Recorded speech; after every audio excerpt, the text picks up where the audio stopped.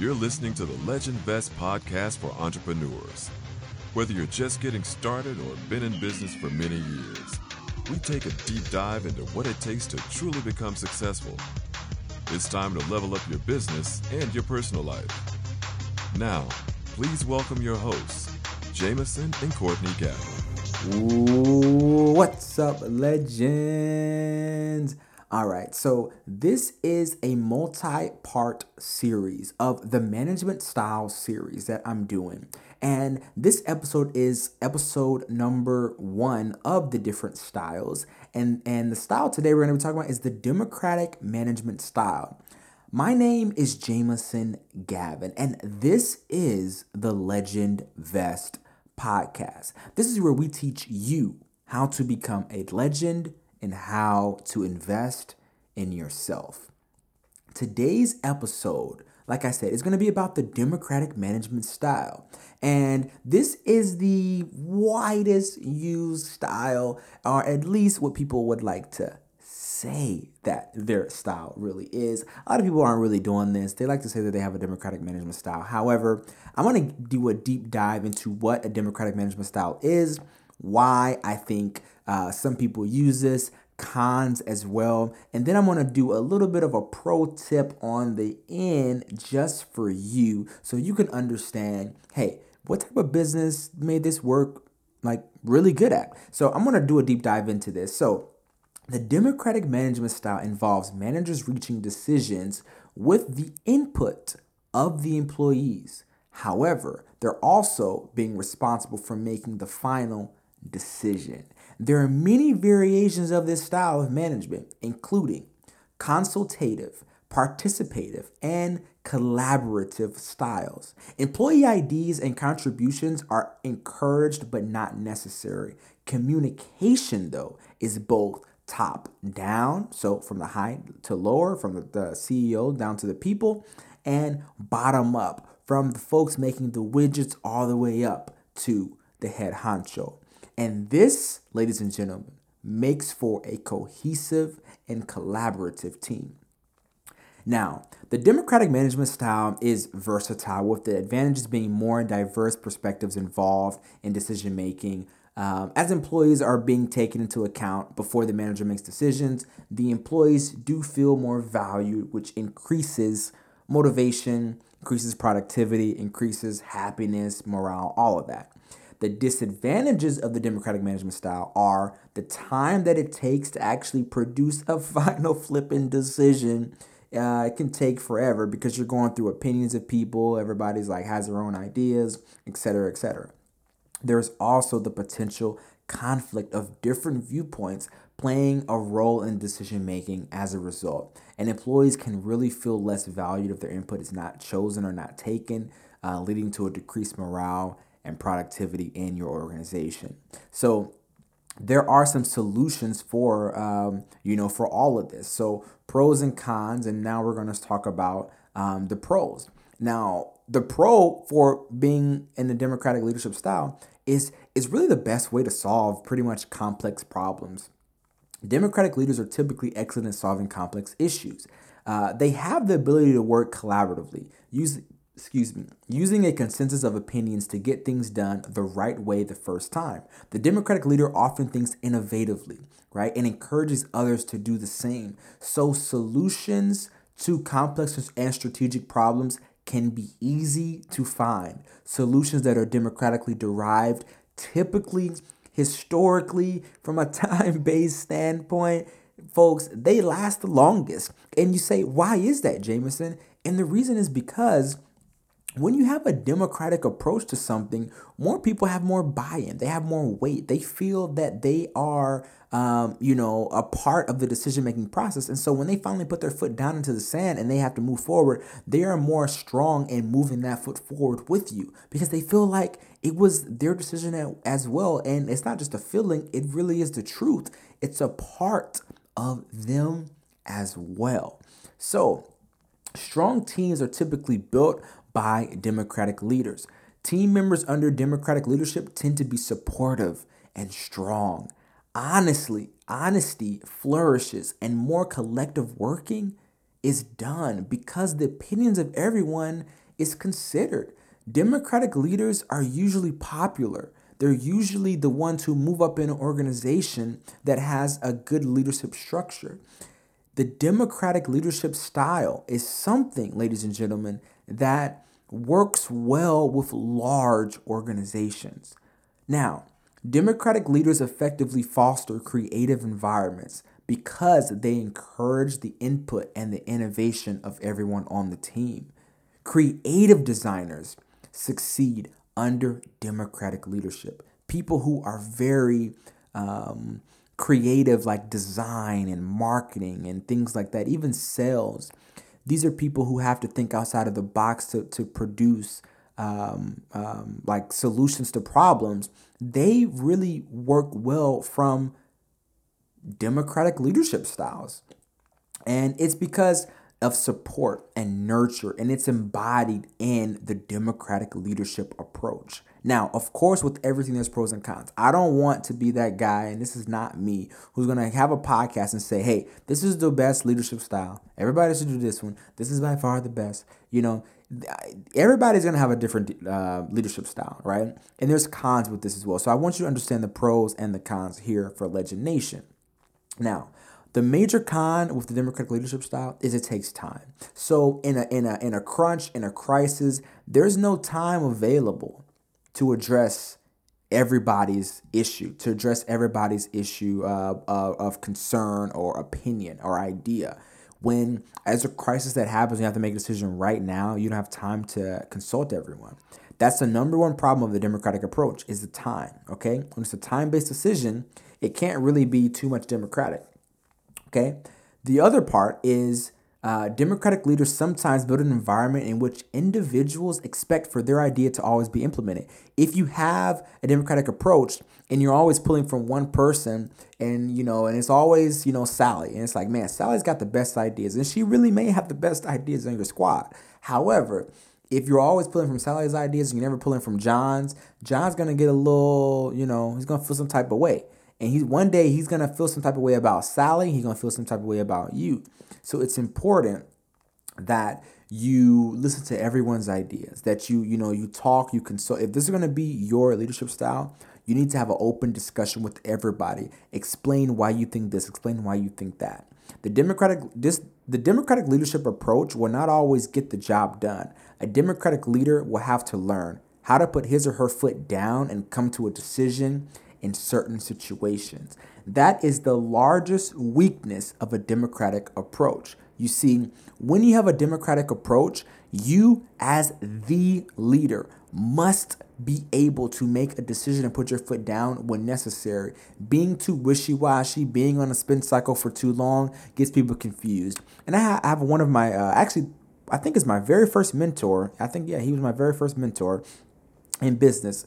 He says he has a story, and he believes that the camel is the one animal that God allowed to be created by committee. And so he says, you look at a camel, right? It can do everything well, but it looks like crap. It's got a hump for the water. It can travel in the desert, and it can last out there forever. It's got hind legs. It can, go deep in the sand, and it can stand up strong, and it can keep the rider above the sand and even the water if necessary. He's like, what else? Is it something else? He goes on and on and on. But he's like, but then when you look at it, it looks like crap. And so his point is, you cannot always be democratic. There are times where you need to say, you know what? Putting everything into this car or putting everything into this product sounds great. Sounds phenomenal. You know what? That would be amazing. However, right now, we need to get a product to the market. We have investors. They're expecting us to actually start making some money and start just sending some dividends back. We need to go ahead and secure the bag, and let's go ahead and make this product, or let's go ahead and get this business off the ground. Now, what are some good fits? I told you I was going to bring you some extra sauce with this, give you some good fits for businesses that actually work well with the democratic leadership approach. Number one is going to be education. There are very few places that need to be as open to different ideas and education. both by education from the teacher's perspective and also the organizations who employ those teachers. I cannot tell you how important that this actually is to have a democratic approach when it comes to education. And the reasoning why is this. The other day, I was actually very disappointed in myself because I placed Xander into his crib, very nice crib here, and he climbed out of his crib and he fell on the floor. And I was just like, and I heard boom, boom, and I was like, you gotta be kidding me! I ran over to his room and he's crying, and I'm just like, man, I just felt terrible. I mean, I don't think I've ever felt that bad in quite a long time. And so, I'm holding him, and he eventually stops crying, and I just apologize so much to him. And even to my wife, and I said, I just feel so bad. And she says, you didn't know he could climb out of there. And my point with that is, I got an active kid, man. Xander loves to run. He loves to climb. He climbs on me. He likes to climb on the bed. He likes to, even like get in the car. He likes to throw the soccer ball. He likes to run around the soccer pitch. He's an active kid. He is active with a capital A and an if. And the thing is, when he begins to go into the education system, if a teacher is trying to put him on ADHD or their Ritalin or something like that, I might slap a teacher. The thing is, you have different people, different students, and when it comes to education, especially at the younger age, you need to have a democratic approach. The top level leaders who are above the teachers, they need to understand. On the site level, in the classroom level, teachers need to be able to foster and nurture children the way that's necessary. Having an authoritative or laissez, or, there's so many different other types of leadership styles where it has to be this way or just let everybody do what they want to do. That's not going to work. It needs to be structured, but also moldable. It needs to be lenient, but also strict. And so if you allow the education system to have a democratic leadership approach where it can be transformed for those students, because there's going to be someone on the flip side, right? There's going to be a little kid in the front, little Johnny, and he don't care if Sally is putting Elmer's glue all in his hair. He's just going to sit there and just take it. That's not going to be my son. I can tell you right now, and he's from just running around the house and opening up all the cabinets. That's not going to be him. Somebody going to try to put glue on his hair. He going to slap the glue out of their hand. And he going to put it in their hair. So the thing is, you have to learn how to educate and discipline each one of them, and to understand that you can't be putting glue in your hair, and you can't be little Johnny just taking people putting glue in your hair. But at the same time, my son, you can't be just running around all the time. There's a pro and a con, and the democratic leadership style is very important for education. Next is the service industry. New ideas allow for more flexibility for changing to customers' demands. Having a democratic perspective and democratic leadership style is going to allow your operations to be able to execute effectively for that customer, especially in a service-based industry. For product-based industry, you don't necessarily want to always be changing your product just for the customer, because now that gets expensive. Change in product-based industries, even in real estate, is expensive. Consulting. When paid to explore problems and find solutions, your role will be to explore the possibilities in depth. And that means, ladies and gentlemen, there has to be a great deal of exploration, open discussion to produce what? Creativity. In consulting, you are finding, folks, a solution for their problem. So if you cannot be open, if you can't be creative, if you can't say, hey, it's Mr. CEO, I know that you think that this is the way it should go, but however, I've created this presentation. I think that this is going to rock their socks and pop them off, and they're going to just be like, whoa, you guys have done a phenomenal job on this. Let's cut the check and let's laugh to the bank. Now, the last portion is going to be creative groups. I'm talking about advertising. I'm talking about marketing. I'm talking about design. I'm talking about these people who are the creative team in your organization. Ideas gotta flow, baby. They gotta be like a river just flowing with creative juices everywhere. You need to the mindset for your creative team literally needs to be anything is possible. Nothing that comes on this table is like too outside of the box. Nothing. It needs to be so creative. This is something I talk recording all the time. Like, when I think of my marketing, I think of something that's just like just bonkers. And I have so many ideas for the podcast, and I've thrown a chord in, and I'm like, I actually probably think I'm crazy, but I'm like, when I think of marketing, I think of bonkers. I think of Seth Godin. Seth Godin for me, is someone I look up to in marketing, and I literally think of Purple Cow. Like, that is for me, one of the best books I've ever read for marketing. And when I think of marketing, that's what I think of. And so you have to create new concepts and designs. And the only way you're going to create those new things is to think outside of the box, which is fostered from democratic leadership. So some tips I want to leave you with today, Legend Nation. You're listening to the podcast, so I'm dropping the tips, giving you the juice and the sauce. Number one, this is the style you want to do. This is the style that you believe in. Be ready to commit. Don't be that guy, don't be that girl who is afraid to commit, like an owl, who is afraid to commit. Not being okay with commitment is going to leave you on the sideline, ladies and gentlemen, and you don't want to be on the sideline. You want to get in the game. It's time to score some goals. In the democratic leadership style, you get presented with so many possibilities and suggestions that it can be overwhelming and difficult to commit. However, as the leader, when it comes time to put the gravy to the ground, you have to choose and do so with conviction, with the strong foot forward. The team depends on you and on a clear and unambiguous decision to be made. Remember that. Respect the ideas. Number two, respect the ideas of other people. You and your team might not agree with every idea. I don't agree with everybody on my team. Okay? I don't agree all the time. It happens. It's natural. They don't agree with me probably half the time. However, it is important that you create a healthy environment where those ideas are heard, they're entertained, they're considered, they're thought about. Or the flow of those ideas will run dry like the Sahara Desert. Understand that. Foster those ideas. Chat with them. Understand them. Okay? The last one, I want to talk with you really. This is maybe high level. You may not get this one. This may not be something you actually do, but it is something that you need to understand. When you explain why you're not going to go with someone's decision, stop apologizing. Okay? Do not apologize. There's no need to apologize because you didn't go with somebody's decision. We are here to produce a phenomenal service or product. We are here to create profits. We are here to take care of others as well as ourselves. When you have an explanation of what you're doing, there doesn't need to be, hey, but I'm sorry. Hey, I wanted to go with your color, but I'm so sorry. It just sucked. You don't need to say the sorry part.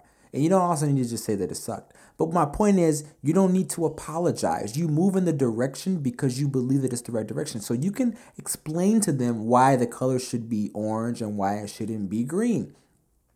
Why do so many landscaping companies have the color green? I mean, every landscaping company, Google your landscaping company and look at their logo. I mean, I see the landscaping company, and on the side of the trucks all the time. And why are all their logos green? Can somebody tell me, what's up? I know why they're green because grass is green. But can we get somebody with a different color up for a landscaping company? So if I'm consulting for someone and they say, hey, what color should my landscaping company be? They're going to say, I was thinking the color green.